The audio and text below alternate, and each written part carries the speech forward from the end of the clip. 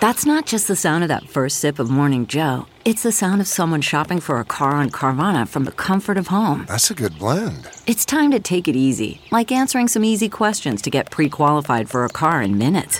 Talk about starting the morning right. Just like customizing your terms so your car fits your budget.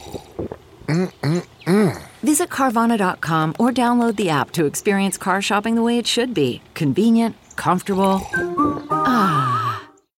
Achieving a gorgeous grin from home isn't a total mystery with Byte Clear aligners. Just don't be surprised if all of your sleuthing friends start asking, "What's your secret?" Begin by ordering your at-home impression kit today for only $14.95. Byte Clear aligners are doctor-directed and delivered to your door. Treatment costs thousands less than braces. Plus, they offer flexible financing, accept eligible insurance, and you can pay with your HSA FSA. Get 80% off your impression kit when you use code WONDERY at Byte.com. That's BYTE.com. Start your confidence journey today with Byte.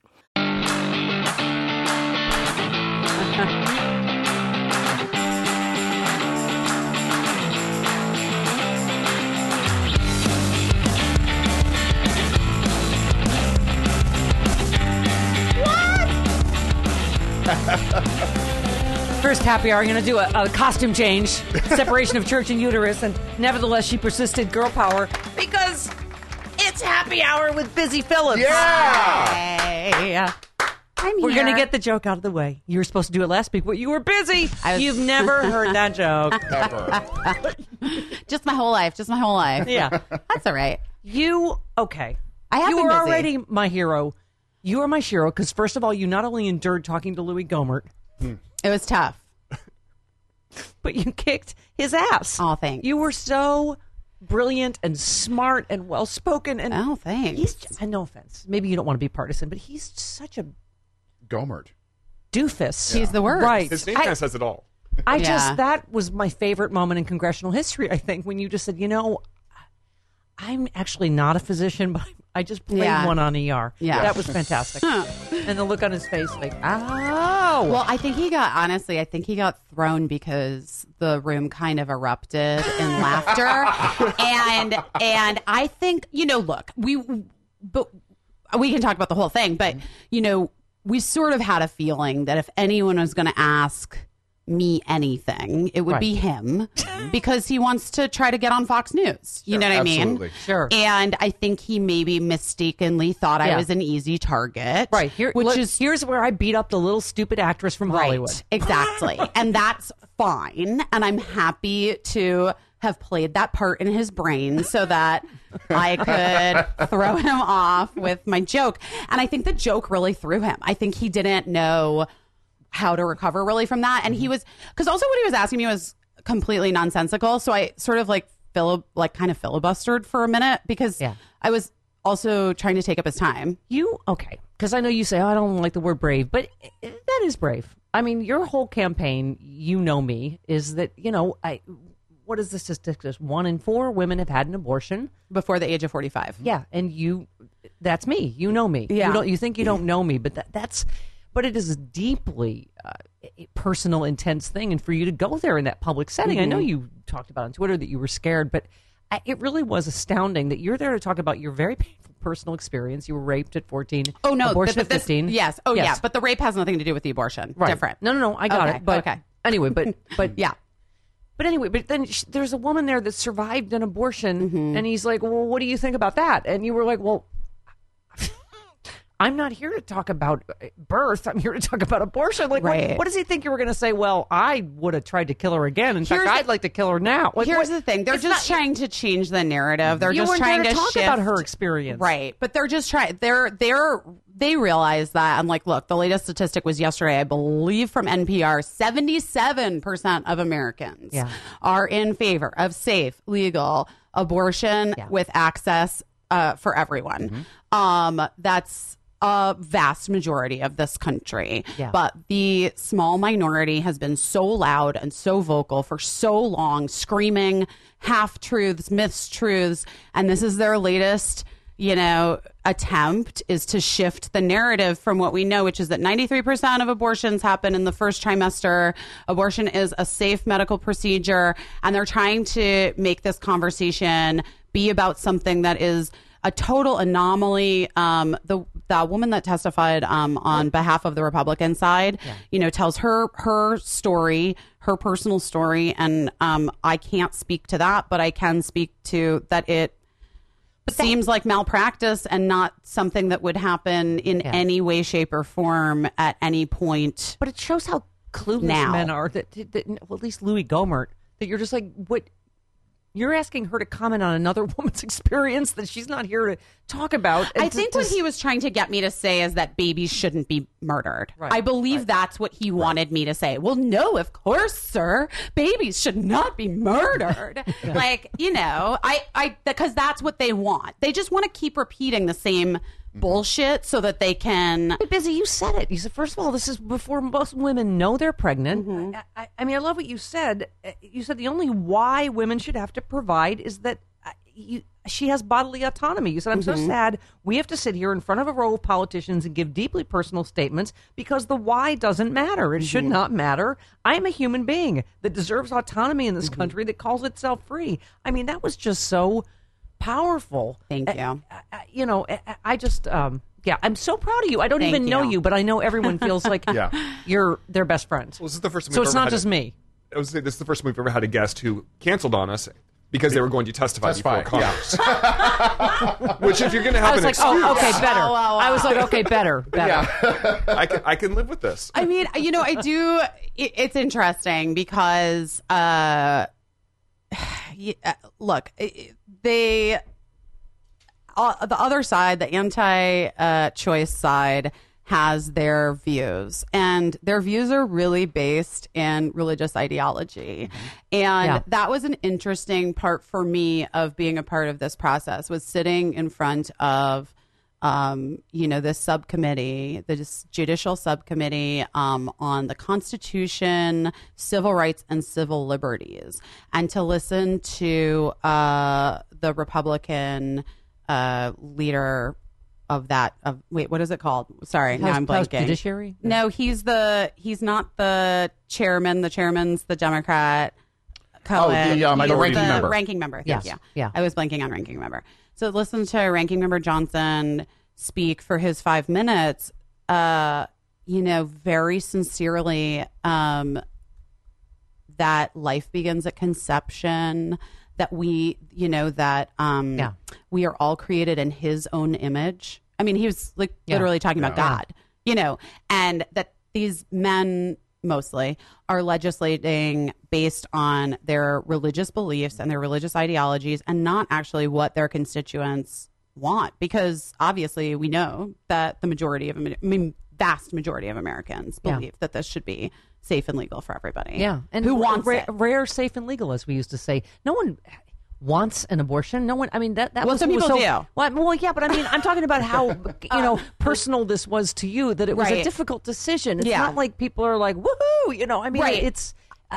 They have a tendency to try to demonize women and healthcare providers for the choices that they make about their bodies, and that has, in the last 20 years, I believe, really pushed women who have made the choice to have an abortion, who have had abortions, feel a great deal of shame and have forced them to feel as though they can't talk freely about it with their friends, with their colleagues, with their family members. And part of the impetus behind me wanting to, say on my late night show that I had an abortion when I was 15, and open the conversation to social media in the way that I did, although there have been plenty of other, there's hashtag shout your abortion, there's hashtag I had an abortion, there are other hashtags that existed before you know me, but I just felt like, here's the deal, guys, the other side has been so loud. They're in the minority. Yeah. We're in the majority. We have to just be loud. We just have to be loud. I'm not being a typical Hollywood suck up because clearly I work in my basement. But it is so powerful what you're doing. And it reminded me of Julia Louis-Dreyfus. Remember? She's like 1 in 4 women get breast cancer. Mm-hmm. Today that woman is me. Right. And when you use your voice for something that's so personally painful and emotional, I mean, just in case people don't know, just to reset, in the wake of Alabama's right, the passage of this bill, the whatever that they called it, that's where you started the hashtag You Know Me with call for other testimonies. You said 1 in 4 women have had an abortion. Many people think they don't know someone who has, but you hashtag You Know Me. So let's do this. I'm a gay woman, and I said, this sort of like, the how we got marriage equality, which I didn't think would happen in my life, is because you know someone. It's like, oh, it's your sister or aunt, uncle or niece or neighbor, lawyer, dentist, or but that's why that's so powerful. And you said, let's share it and start to end the shame. Use You Know Me, share your truth. And so you just said, I am a human being that deserves autonomy in a country that's free. And it's just, I thought it was so powerful that every individual's circumstances are different. And I'm not as highbrow as you are. This morning I speculated on the show that Louis Gohmert perhaps has issues because maybe he was removed from the womb with like salad tongs or something, that there's a shape of his head that has something to do with what's going on with his brain is what okay. Busy. Maybe an early childhood injury there. Something. A tractor. There is a disconnect for sure. There is. I didn't want to get kicked out, So you have to so you do have to toe the line. You do have to toe the line because I really didn't want to be kicked out.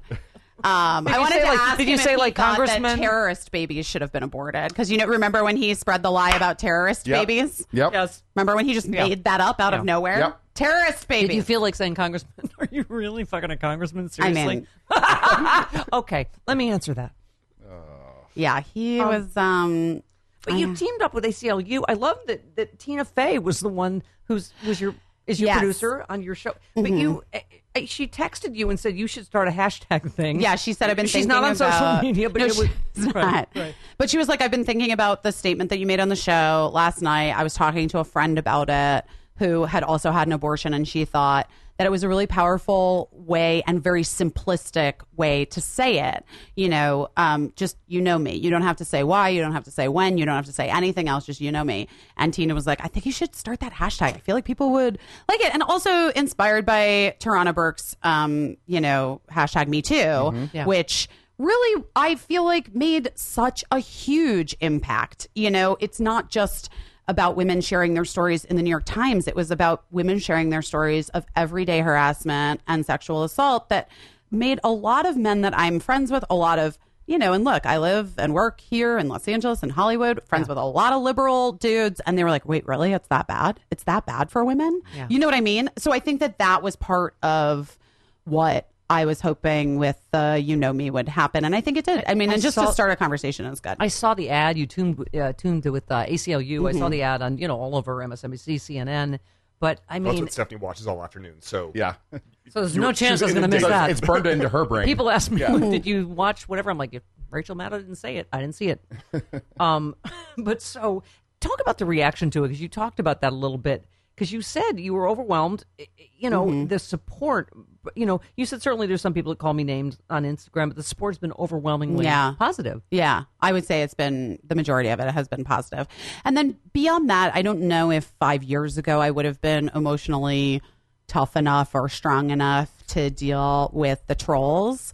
But I feel empowered by a few things. Number one, I don't care.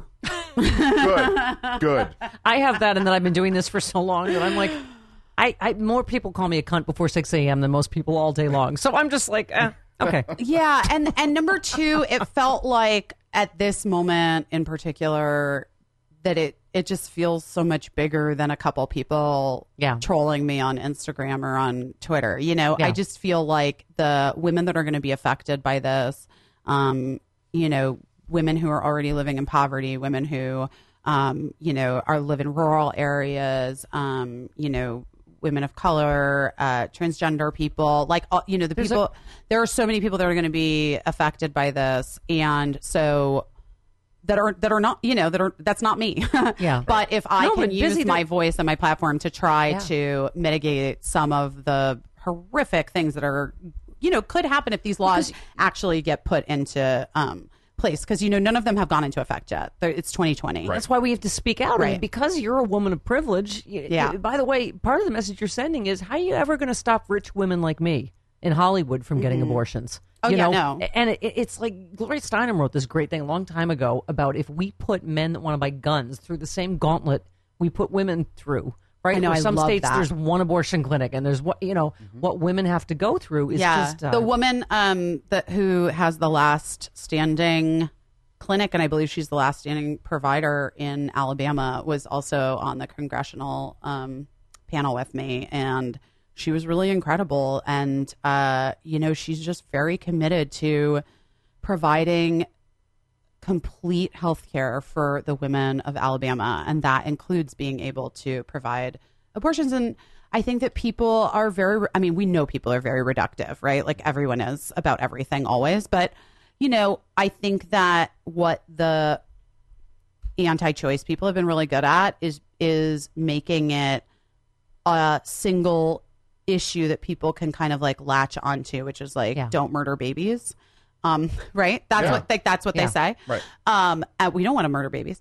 But the also really unbelievably sad truth is so many women who need to have abortion care, need to for medical reasons. Yeah. They're, in many, many cases, they're very wanted. Remember, we've been through this before. Fetuses. Remember Rush Limbaugh calling Sandra Fluke a slut because she testified like you did. She's brave enough to go before Congress to talk about how she needs birth control pills for endometriosis. And slut, right. Or like, just I went on CNN. I told this story at that point, talking about this, and I got all this email, which I'm sure you've gotten, that they were like, you just want your free birth control pills, you whore. And I'm like, well, yes, as a middle-aged lesbian, I am eating those up like Skittles. So yes, you're correct. This is.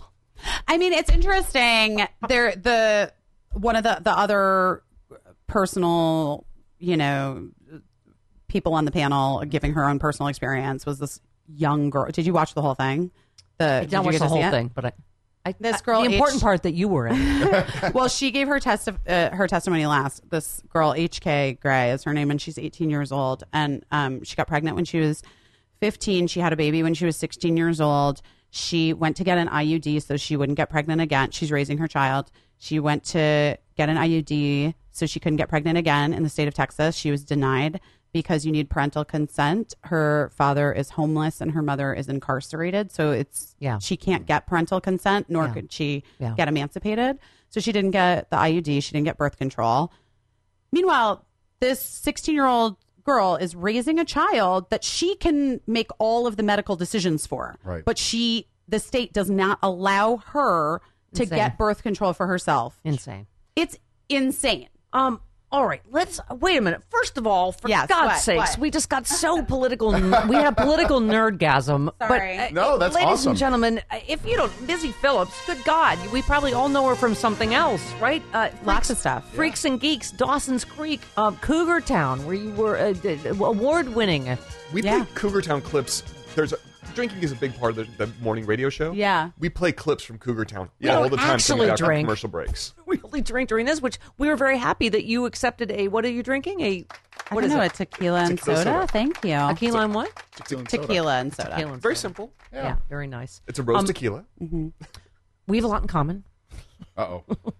We both had a late night show canceled. Oh, yeah, Although you did. Yours was really fantastic, and there might be Emmy stuff, and you might get picked up somewhere else, which this would be is awesome. how I ended up, but this is not you, Busy.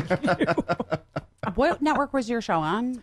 It was syndicated by Disney. It was syndicated, and then on Fox? In 1995 when I was It was like on 5. the UPN and WB networks. What that was. Yeah. I took Jon Stewart's slot when and I had twice Jon Stewart's ratings. He had a late night show that got canceled. People don't remember. Yeah. Because you talk a little bit about the sexism where it is sort of amazing. I had the exact same ratings as Conan O'Brien, but he was on a network and he was a guy and he had a contract.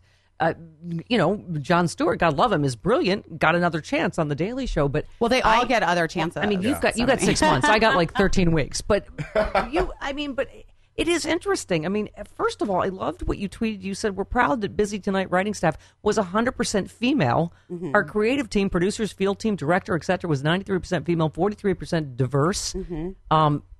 Anyway, but you were included, in Emmy hopefuls for 2019. And listen to me, motherfuckers in Hollywood. You picked this show up. You give this a brilliant woman another chance because, Thanks. I swear to God, I felt like I was having a flashback reading your thing. I landed in Dallas. I got a text from my manager saying, let me know when you're in the car. There's no good way to tell you this. Yeah. I remember it was at Christmas time. They were like, Merry Christmas. Your show's canceled. They actually replaced you with Danny Bonaducci. Yes. Right. For a couple I nights. remember that. Yes, that was me. The Stephanie Miller Show starring Danny Bonaducci. Yeah. The show business angel of death. But so you said, people talk about looking for white spaces in the market, and then you're like, oh, wait, maybe the white space is this for a reason because they don't give it a chance. They pull the plug. Yeah. And, though we're both turning 40 this week. Shut up. You're much younger. And it's just, you're right. And there also are so many niches now. There's so many places for content that I am begging you, Hollywood, because I do think that's true. I look at what's happened to Hillary, right? I mean, this is part of this whole female blue wave, the women's marches. Women are fucking pissed, man. Yeah. The most qualified woman in history got rat-fucked out of the presidency. Yeah. And there was a lot of misogyny in that campaign. Oh, yeah. And it's just, I think that... That was like a turning point for me personally. How so? I guess because I always sort of, I don't know. I guess because I knew on some level how misogynistic and patriarchal our society was, but I sort of thought ultimately, I don't know, it wasn't or something. And then I guess when Hillary won but lost and Trump was elected, I just had a real reckoning with what is our country and what are the messages that we're sending through our media, through the television shows that we watch, through the late night programming that we watch, and how do we shift the narrative? How do we change it? Yes. And Busy, I feel like that, there's such a confluence here in everything we're talking about women getting second chances. Joe Biden's run how many times? I mean, God love him. I'll vote for him if he's the nominee. He's a fine man, but he's run how many times annoying me before? right now. But He's gotta stop. Right, Bernie can run again. He's almost 80. But Hillary, of course, has to absolutely shut the fuck up and go knit. And it's just, I think it's... I love her don't give a fuck attitude though now on Twitter. Like nothing makes me happier than when she's like salty Hillary on with Twitter. no fucks to give. Absolutely. But that was also She makes me fantastic. so happy. when she was Secretary of State, and there was like texts from Hillary, and she's out drinking with Secret Service in Yeah. Colombia. She and had it was a like 70% it was approval cool, rating. Hillary. Everyone loved her. I mean, this She is cool. This is what Russia did, though. Yeah. This is what I'm saying. This is what Russia did that people still don't even realize. In this town hall we were just talking about, they're like, well, I can vote for her, Benghazi. You're like, that's a completely made up story that she was exonerated in. But I guess this is this other thing that's happening. This all has to do with media. I mean, I really do believe it. It all comes That's back right. to the stuff that we consume. Yeah. For entertainment and for news. And I think that in the last 20 years, there's just been such a decline in what's available to the masses in this country in terms of the quality of stuff and the messaging that's getting across and in broadcast television. I mean, with the advent of the worst reality TV you can imagine, right? Right. All of a sudden, Americans are getting dumber and dumber. Yep. All of the good shows go to the channels that you have to pay for. Let me make another pitch because I believe in you. Yeah. And I love you already, and I don't even know you. But I watched a bunch of stuff of your show, Busy, on the E! Network, and it just reminded me because you're, if I wasn't also turning 40, you could be my daughter. But but I just thought I had the same thing. I had great reviews, not necessarily the show, me personally. You great reviews. Your show is great, and I'm just saying that you got 6 months with that kind of buzz is. I feel like it is congruous to female candidates and Hillary and, all of that. Because I remember thinking I'm going to be able to do all kinds of stuff. And I couldn't get arrested after my late night show got canceled. And I thought, and yet, again, Jon Stewart with half my ratings got The Daily Show. Conan O'Brien with exactly my ratings got a multi-year contract. Well, you look at and who's I feel making the choice, who's making the decisions. I mean, the men. Your The voice men. is, Thank particularly you. after this, and I know that wasn't something because you said in your monologue on your show, you're like, we don't really get political here, and this is not what I really want. Yeah. But your voice is so powerful, there's got to be another place for you to, you know what I mean? Because anyway. Yeah, I think so. I'm on I think I'm there on a will- crusade. I think there will be. I just think that we culturally need to look at the choices that we're making, but also that are being given to us. And that is, again, like we just said, you know, we talk about inclusivity and diversity, and then the top people in charge of making the decisions all still look exactly the same. And they're going to gravitate toward things that reflect themselves, not what reflect the rest of the world, or even ideologically speaking, what should be reflected, what the rest of the world like should be striving toward, you know? So you get like what's his name? That horrible abuser puts like 2.5 men on the air for a million years, you know, which is just reinforcing like terrible ideas about women and men. And Charlie Sheen has also done the happy hour. So let's just. All right. Well, I have nothing. I don't know him personally. I just, you know, I'm just saying. I know. I hear you. You know, Jimmy Kimmel just did the reboot of the Norman Lear stuff. Yeah. The Jeffersons and All in the Family. And All in the Family. And you look at those shows and you think like, wow, that man really, I mean, was obviously brilliant for so many reasons, but he also sort of culturally looked at the climate of the country at the time. And he was like, wait, how can I make an impact on our society through art? But you got to make them laugh first, and that's what you know. Have to be subversive. Let's talk. No one wants to watch The Daily Show in the red states. No one wants to watch Samantha Bee or John Oliver in the red states. But you know what they will watch? Me with fucking tequila telling them that like we should be able to, you know, talk about our periods and that women should be paid equally. And you can't hit people over the head with it. No one fucking wants that. Everyone's an expert. I hear you know what I mean? If you make them laugh, they don't realize they learned something. Exactly. They're like, oh, but that's no funny. one. But somewhere along the line, we like collectively the entertainment industry was like, we're just going to appeal to the lowest common denominator, and like people can get hit in the nuts and like get married off to a construction worker, and we'll lie to them and it'll tell them it's a millionaire, and like. That's what we're going to go for. Let's talk about what else we have in common. Chris and I both lived in Chicago. You were born in Oak Park.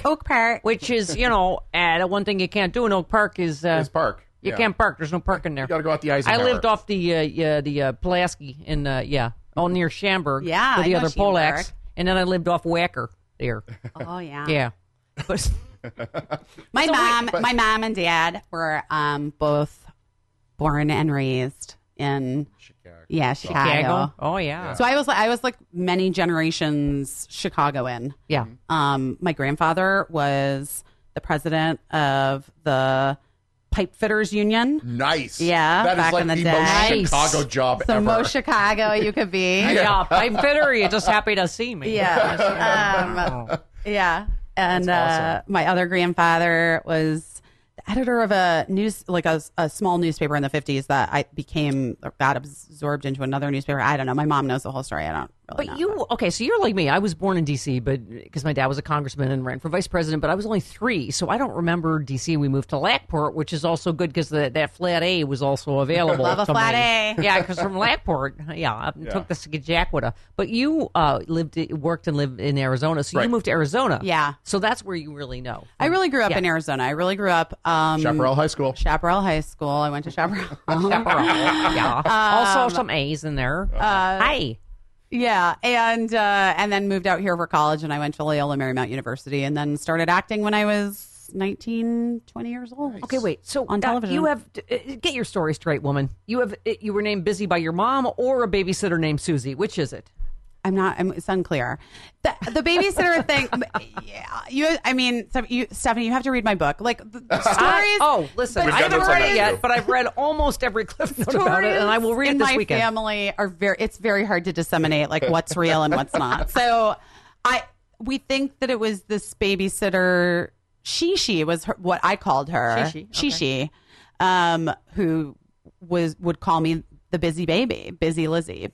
Oh. And then but in my baby book, by the time I'm 6 months old, my mom didn't write much in my baby book because I was the second kid. But by the time she's like, she's the other and the other one. And by the way, I now as a mother totally get it. Like I always felt such a personal affront about it growing up, and now my second kid, who is A true delight. I'm obsessed with her. She's fantastic. I think I wrote 4 things in her baby book. Yeah. But anyway, by the time I'm 6 months, Birdie. Birdie's my almost 11. So you're like, I was tortured with a weird name, so I am going to, and made mommy strong and learn how to get along. So I'm going to give you weird names too. I don't know they're weird names. Birdie, first of all, Birdie is like, and Cricket? Birdie is like a throwback to the 1950s. Yeah, Okay. Oh, that kind of got it. And Cricket is a nickname technically, but as I grew up with a nickname for Elizabeth, I decided that if we wanted to name her a nickname, we wanted to call her Cricket. We were just going to name her Cricket because I hated that first day of school with your new teachers.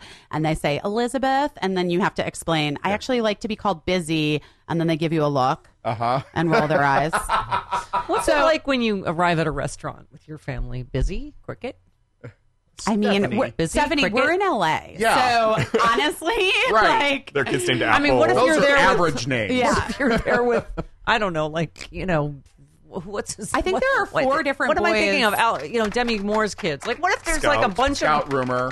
Yeah. Hollywood names and everyone's confused? I They're think like, that at my daughter's elementary school, there are 4 boys named Wolf. Oh, Yeah, okay. I think like there's a lot of unique names happening. Yeah. But honestly, I would take my girls' names over I love them, actually. some names that I've heard. I love them. Don't want to get too wait, specific. I'm not gonna first shame anyone. So wait, You're gonna shame some kids in her class. No, just, talking to you, Wolf. Wolf, not a blitzer. You went to Loyola Marymount, and you dated where you met Colin Hanks. Tom Hanks on a date for a while.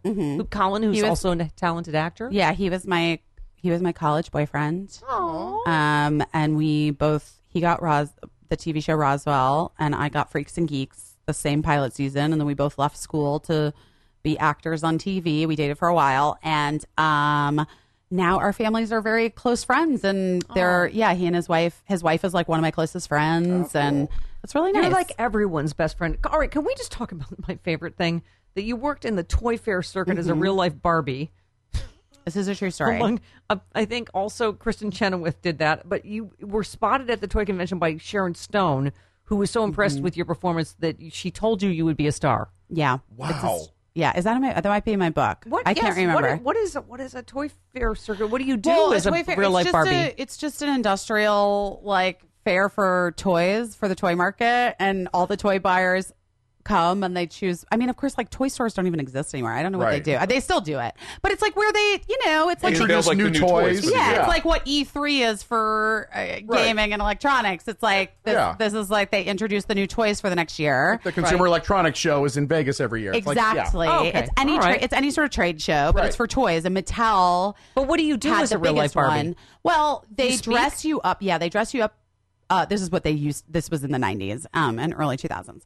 Actually, I didn't do it in the early 2000s, but in the late 90s. They dress you up as a life-size version of the doll, and then you have a script about, projected sales, why this doll is unique, why they should purchase this doll for their stores or whatever, and statistics. And we predict 14% growth. And with Barbies, we know that girls are trending toward, hair dye. So this Barbie comes with a special chalk for her hair, and then the girl can use it on herself. And you do this spiel for the buyers, for the toy buyers. And that's how, and they move through. I don't know if you can tell, but you are already my new best friend. I'm a lipstick less, and I need Stephanie beauty tips from you because you talk about eyelashes. I need to figure out eyelashes. I can't. I did the Actually, extensions. what's this right now? I just noticed. I know. Yeah, that's there's one that's my coming problem. off. That's my problem. I need beauty tips from her because I had extensions and then they're a pain in the ass and they're expensive. I don't do but any you of talk that. about an eyelash curler. I You curl. yes. I'm obsessed with. I think I'm. Oh no, I just switched purses. all right. My friend gave this to me for my birthday, but I'm almost always travel with an All right. eyelash curler. Is it coming off? Yeah. Yes, I'm it is. having a Britney Spears because I'm so touched that you're here. Busy Phillips is also a best-selling author. This book sounds fantastic. I seriously have to read it. This will only hurt a little. Yeah. Debuted on the New York Times bestseller list. Yeah, that was exciting. I learned about you Thank from your you. congressional testimony. You're like, I'm a mom of 2 kids, 10 and 5, little girls. I'm a best-selling author. I feel like I knew you. But so, and I love this review. It says many autobiographical books by famous actresses such as Phillips almost never meet the quality of their film or TV work, but Phillips is the exception. Oh, that's really nice. I don't know where you read that, but that's nice. It doesn't matter. I try not to read stuff like that for myself personally. But I want to talk to you about some stuff in it because I Okay. thought it's so relatable to women. Doesn't matter, right? Gay, straight, old, young, whatever. You say a famous, gorgeous, now former guy friend of yours told her people would think she was truly beautiful. She talked less. That her personality is just a lot. How many times have I heard that? Yeah, I'm sure. Men love a woman who, and there's part of me that I don't know. It's hard to nail down sexuality physically. Like I was attracted to and in love with men when I was younger, but I would just say men have a hard time with really strong women. And you say exactly the thing I thought. You said men love a woman who laughs at the joke, especially if the joke's at her expense. Yeah. Like my experience was men think a woman with a sense of humor means she thinks you're funny. Like she laughs at your jokes. That's right. And that they can also sort of, the joke can always be at your expense and you can laugh it off. Right. You know, I think that's like a super misogynistic way that men relate to strong women. Right. Obvi. Well, you've obviously, you've overcome that because I remember dating another male comic when I lived in Chicago. And I had a morning drive radio show at that time. And I remember, we had both sets one night at a club and I had a really great set. And I just remember he said, you make more in an hour than I make in like a year or something. And I was like, oh, this is not sure enough. Like that lasted like another week or two. Right. I was like, oh, well, okay. It takes a really strong, it shouldn't, but it has, historically speaking. Although I think it's generational too. I think that millennials and probably the younger generation is not going to have a similar thing that we have because by the way, our generation, you're a little bit older than me. No. But like your generation, my generation, we didn't have it modeled for us. We didn't really have it modeled for us. You were like, oh my God, I know your nephew. Or you said cousin. I was like, yes, let's go with cousin. It's my nephew, Paul Fitzgerald. The best. Handsome, romantic, my tiny baby nephew. Best. Handsome, romantic, can I just tell you a real talented actor, the stories director, the writer. stories in the book. Paul and I got so drunk at a wedding. He's good friends with my husband. In your book? I think I might have changed his name. People who, it depends, names. Yeah. But anyway. Sure. So drunk at a wedding in Napa Valley, and he was spinning me on the dance floor. Paul Fitzgerald can dance like nobody's business. And he was spinning me on the dance floor, and the bride is like, I see her dancing up to me, and I was like, oh, hey, girl, hey. And she's like, just gently tucks my entire left boob back into my dress. Your tit. I was a tit out at the wedding, dancing, and one she tit was, out. Yeah, because of Paul. Well, because Paul does that to women. He does. Yeah. The boobs just came flying out, and she was like, the photographer had to come find me outside because you were ruining so many shots.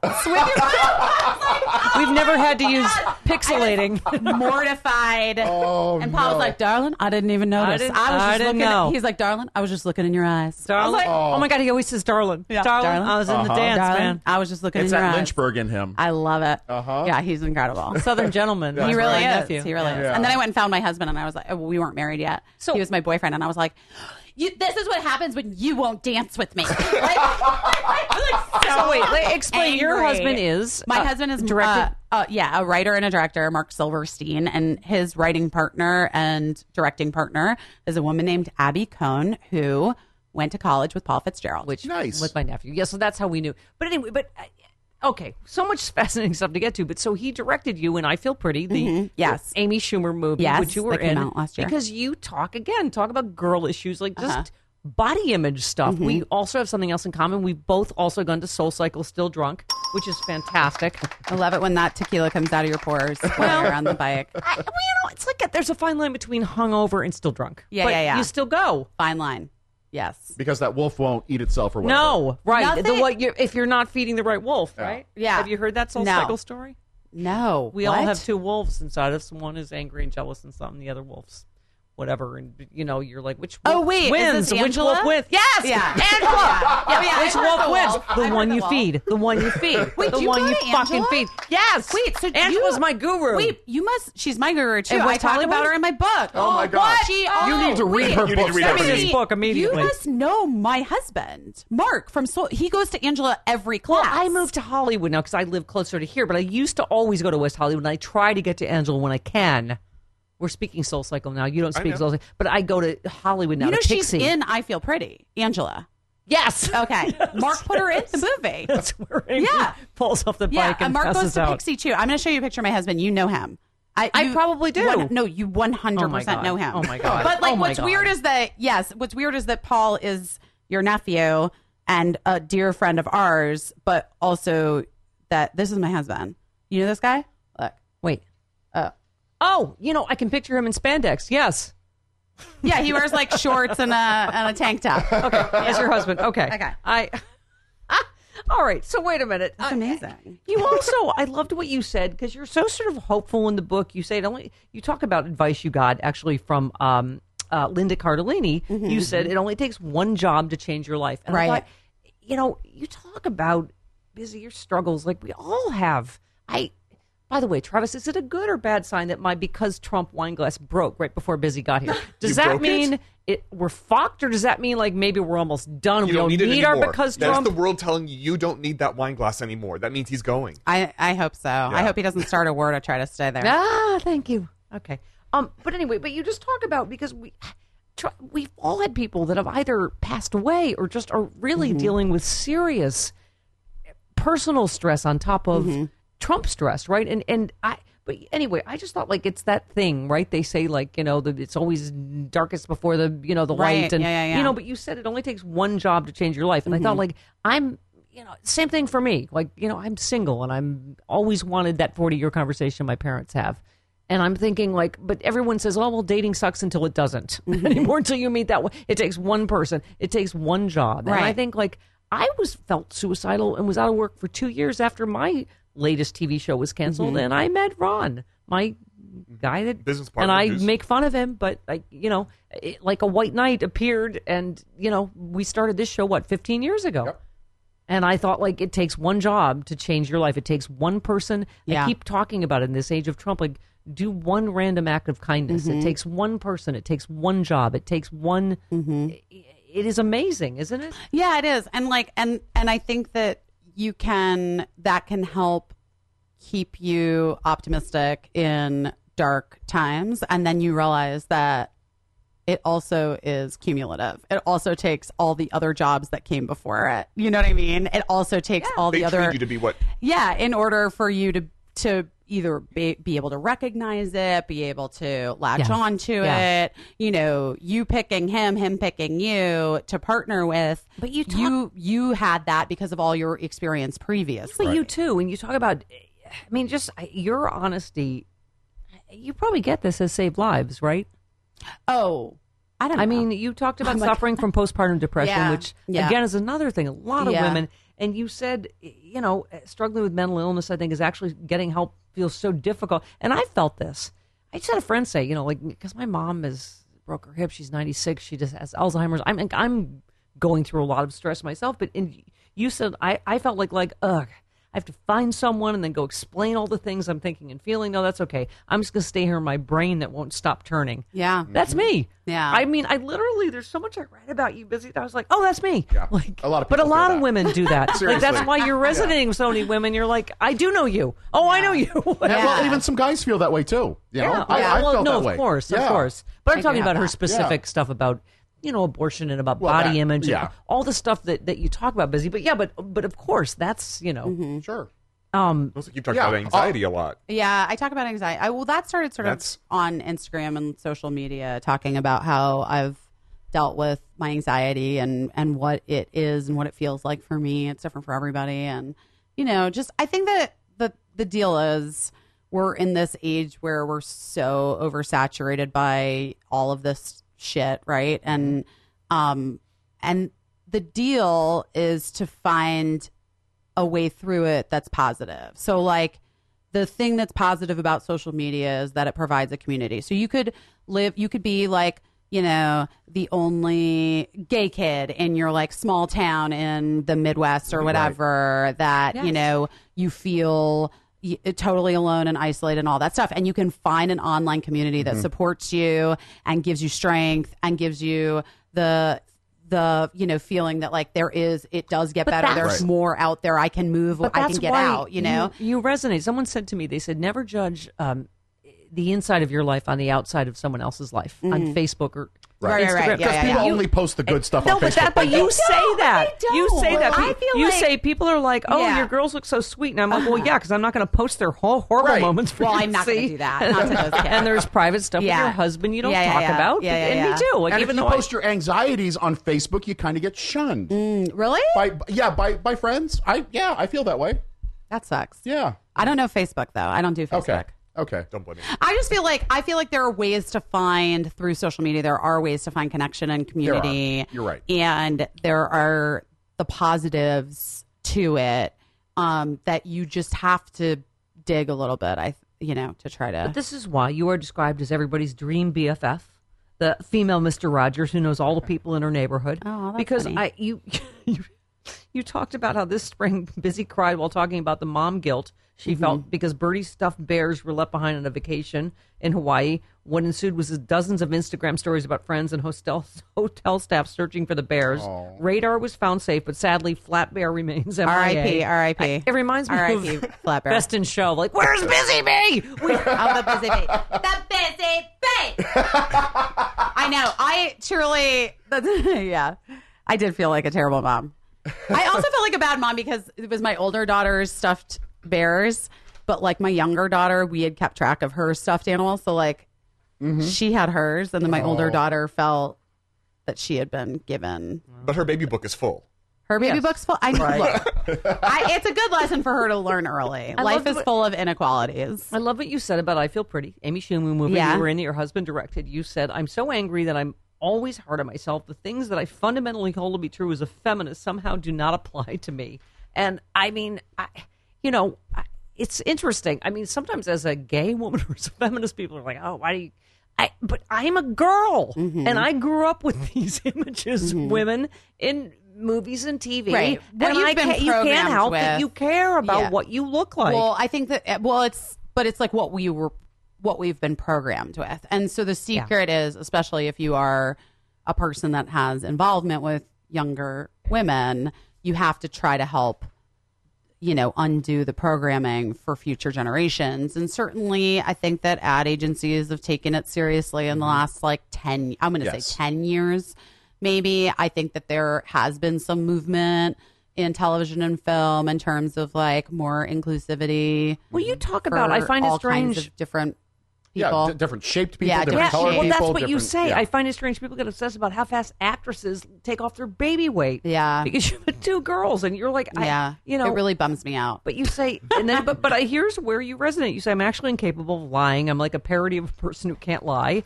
So that's why you resonate with women across all the spectrums because you're like, fuck that. Yeah. Women don't take off baby weight that fast. That's insane. No, it is insane. It is insane. And the pressures that, actors feel for to fit back into the clothes, to get back on set, to all those things.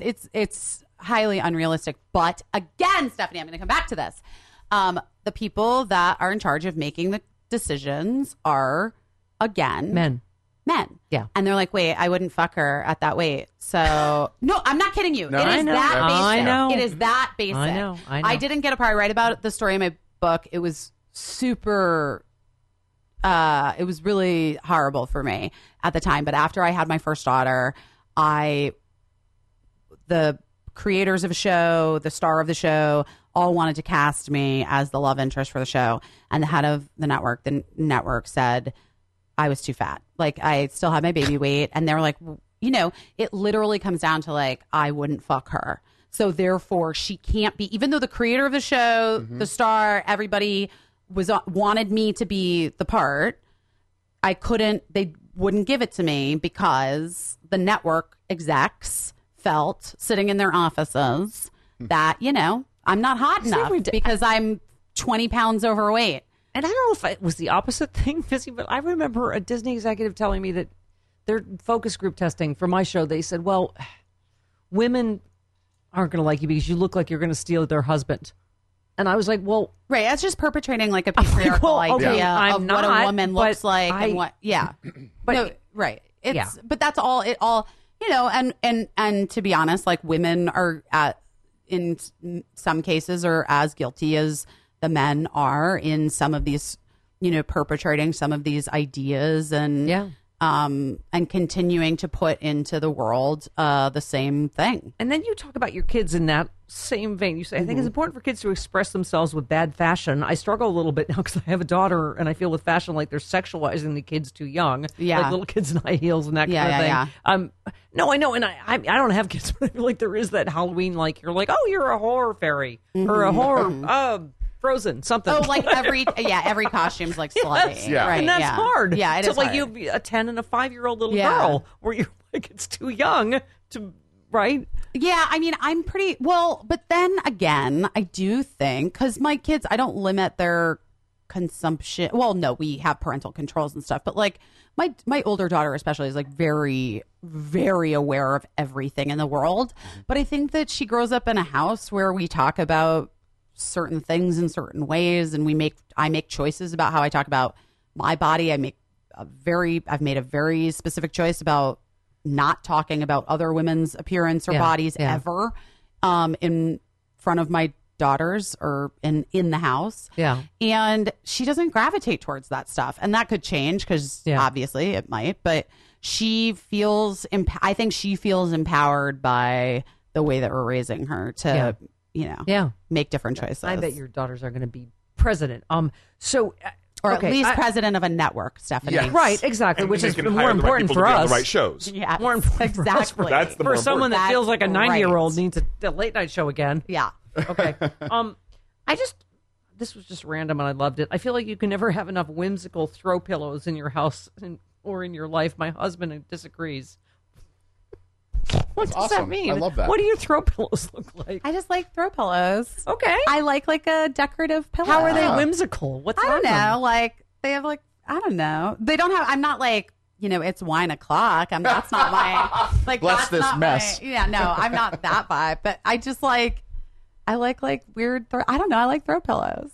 Okay, can you explain why you had I don't even know why. Why do you where you're pulling this from, Stephanie? That's a deep dive. I feel like. I did a deep dive, I don't know man. what that is. That's I my don't know job what as that producer is. to give her all the deep You dives. know what also that like designing, creating, and baking very intricate, theme-based, custom design cakes. Yeah. That's awesome. Yeah. Based on the movie Tangled. Oh, I did one. Yeah, I've done tons. Okay, for your daughter Birdie when she was 3. What? Huh? What's your favorite cake you've ever made? The Tangled one was pretty awesome. I really liked baking cakes. It was something my mom did. My parents, when they were first married, my dad was in the Navy and was stationed in Hawaii. And I think my mom had a lot of time on her hands. And so she took a cake decorating class.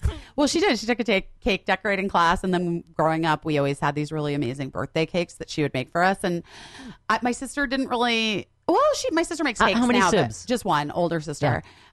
She didn't really take to the caking as much as I did. And so I just learned, my mom just taught me what she knew, and I loved making cakes. And I started when I was like in my early 20s, I would make cakes for all my friends. Oh, maybe my late teens. I would like make cakes for all my friends' birthdays and all this stuff. Yeah. But here's like the I greatest. saw them on Jimmy Kimmel. They're astonishing. They're pretty cool. Yeah. The greatest irony of all time is that my daughters don't love cake. So for their birthday party, You know what? yeah, Fuck I know. them. Let them eat cake. so Can I for- just say let them eat cake? So for Birdie's birthday, she never wants. She doesn't want a cake anymore. She just right. wants snow cones or I don't know. She Whatever. wants other stuff. Okay. Yeah, snow cones Thinking are outside good. the box. Yeah, Fucking she- communists, yeah, kids, well, rebels. I'm Okay, can sorry. can you explain one thing? Because I love Blades of Glory. Oh, yeah. What's your story by credit in Blades of Glory? Because we particularly love Denver. It's a whole chapter in the book. Yeah. You got to read it. We love Love you, Denver! City by the Bay! What? It's an exhausting story, but it also is, like basically the whole thematically what I tried to do with my memoir was that I wanted to speak to my experience growing up at this particular time as a woman, but also in Hollywood at this particular time, and how much it had affected who I became and influenced me, and and that was one of those stories that had a lot to do with men getting their voice and me not having mine. And it was a bummer. It was a real setback for me. It was really difficult and emotionally draining. You famously talk in your book about on Freaks and Geeks that James Franco shoved you to the floor in a scene and then apologized. But you sort of talk about women just kind of, because he's charming and handsome, and you just were like, oh, okay. And then you said, I found myself apologizing to him. What was that about? Well, yeah. I mean, that is a story that we had talked about. Well, everybody on the show, like we had talked about it collectively for years and talked about it on panels, like a Paley Center panel or something, whatever. And then I guess when the book came out in light of the year previous of Me Too, and I guess James had faced his own sort of things, allegations or whatever. Yeah. That story really was the one from my book that got taken and blown up and sort of put into the machine of the internet. And that was really annoying for me for a few reasons, because I felt like I wrote this book. I worked really hard on it. I did it myself. And then all of the headlines that were coming out in the week before it came out were reduced to being about a dude. Yeah, of course. And it was exhausting. It was just exhausting. I was like, this is what my whole fucking book's about. Like, are you fucking kidding me? Yeah, don't you get it? That this is, But also to illustrate just how things have changed, I do think that if those 19-year-old kids were on a set today and that situation happened, it wouldn't be tolerated. And I think that he would be fired. Yeah. I mean, you said he wasn't fired. He just was forced to apologize. Like a slap on the wrist. He was forced to apologize to me. And, it was like a little bit like, oh, he's method and it's tricky. And James and I are fine. And we've dealt with it. And, he's Soul Cycles with Mark. He's what? Soul Cycles with Mark. Soul Cycle. Mark see, and see Soul you Cycle guys together. mock us. I mean, you mock us, but Soul Cycle is the. But it's truly uniter.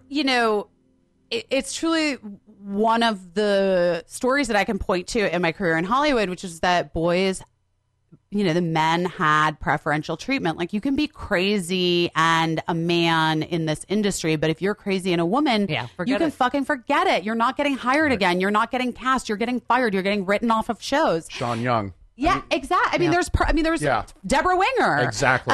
You can be brilliant as a woman. Margot Kidder. Yeah, I mean, there are so many examples. They coined the phrase wactress. Oh, she's a wactress. And I just feel, I mean, obviously, hashtag time's up, but that should, that's over. That at least in our industry, I think you're starting to see accountability for men's bad behavior on set. I feel hopeful too, Busy, in part that's because of you, because of the power of your testimony, of the reaction to your, me campaign. Your friendship with Michelle Williams. I loved reading about. You met on the set of Dawson's Creek. You said I liked her immediately. She offered me a Fig Newton. I'm my best friend since I was 5, Tracy Richards of Lockport, New York. I offered her a graham cracker at the bus stop. But you said she helped, talk you through your divorce, your marriage problems, and I didn't get divorced. Oh, no, I know, of course, but that you stayed together, but that she was that kind of friend, that she counseled you through that, and look what she's been through with Heath, that she lost Heath Ledger, and you just think, everybody's got their stuff, man. And I do feel like forming strong relationships is what we got to do to get through it, right? Yeah. Okay, one more moment from your book. You were at Hillary's election night party in 2016 in New York. Started to get visibly upset when Trump began pulling ahead. Lady Gaga noticed you crying from across the room, pointed at you and shouted, "No, we need positivity. No tears. This is not over." Yeah, I know. I was like, "Girl, it's over." All right. Well, you were right and she was wrong. But my point is the power of the sisterhood. The Abbey that night in West Hollywood. Yes. My point is. Really traumatic. That night was so traumatic. Yeah, that's what I'm saying. The point is, we're going to win the world because of women like you. I hope so. I love your tweet that you just said, exhausted by idiots. I am exhausted by idiots, always. But there's this, there's a quote from the Talmud, which is it's the oral. I know what it is. Okay, fine. Right. So the quote from the Talmud is, "You're not obligated to complete the work, but neither are you free to abandon it." Yeah. You're not obligated to complete the work, but neither are you free to abandon it. Yeah. So that's what I have taken to heart. Yeah. It might not be my job to complete it, Many women have come before me. Women will come after me. We all stand on each other's shoulders. But just because it feels insurmountable at times, just because the environment feels insurmountable at times, just because Trump feels insurmountable at times, it doesn't mean that we're allowed to turn our backs and ignore it. So that's how I try to move through the world. You are my new Shiro. Oh, you're so nice. Thanks. You're my Mrs. Rogers. You're What? Whatever. Mr. People Rogers. call her the female Mrs. Rogers. Yeah, Mr. Rogers. okay. All right. I don't know what to end with. For adults. I feel like with wine. Exactly. should we do Born This Way? Should we do, I don't know, something Gaga? Something Yeah, I love Gaga. Sisterhood? Should we do something? I have to go get my nails done. Yeah. Oh my God, I have gels. Talk to me about that because I have gels. They're supposed to last for 2 weeks. And look at this. This is already chipping. I do hard I left gel. your yellow nails at the House Judiciary hearing. Yeah. You had bright yellow nails. Yeah, I didn't even think about changing that color. Were they gels? Yeah, gels. Oh, I do they're hard fantastic. gel. Hard gel is different than what you have on your nails. You have to find some place that does the hard Japanese gel nail. What? Yeah. It's different. Now you're on a quest. I don't know. This is like, you were not we born can take this this way? offline. You weren't born this way, were your nails? What? I don't... What? Ow! Between this and the drag queen teaching how to put on lipstick. Yeah. She's also been a judge on RuPaul's Drag Race. We've had years several of the ago. queens here. Nina West was here. Nina West, amazing. Alaska Thunderfuck. Yep. Amazing. I love them. Talk about somebody putting something amazing into the world, into mainstream and into pop culture. That RuPaul Absolutely. is really I know. changing the hearts and minds of people who maybe would think have thought otherwise 5 years ago, 10 Busy years ago, Phillips, 20 years ago. thanks for getting unbusy for Thank us. you. We couldn't help it. We couldn't Very help much. it. She's never heard that joke. Busy Phillips. Yeah, thank you, Busy.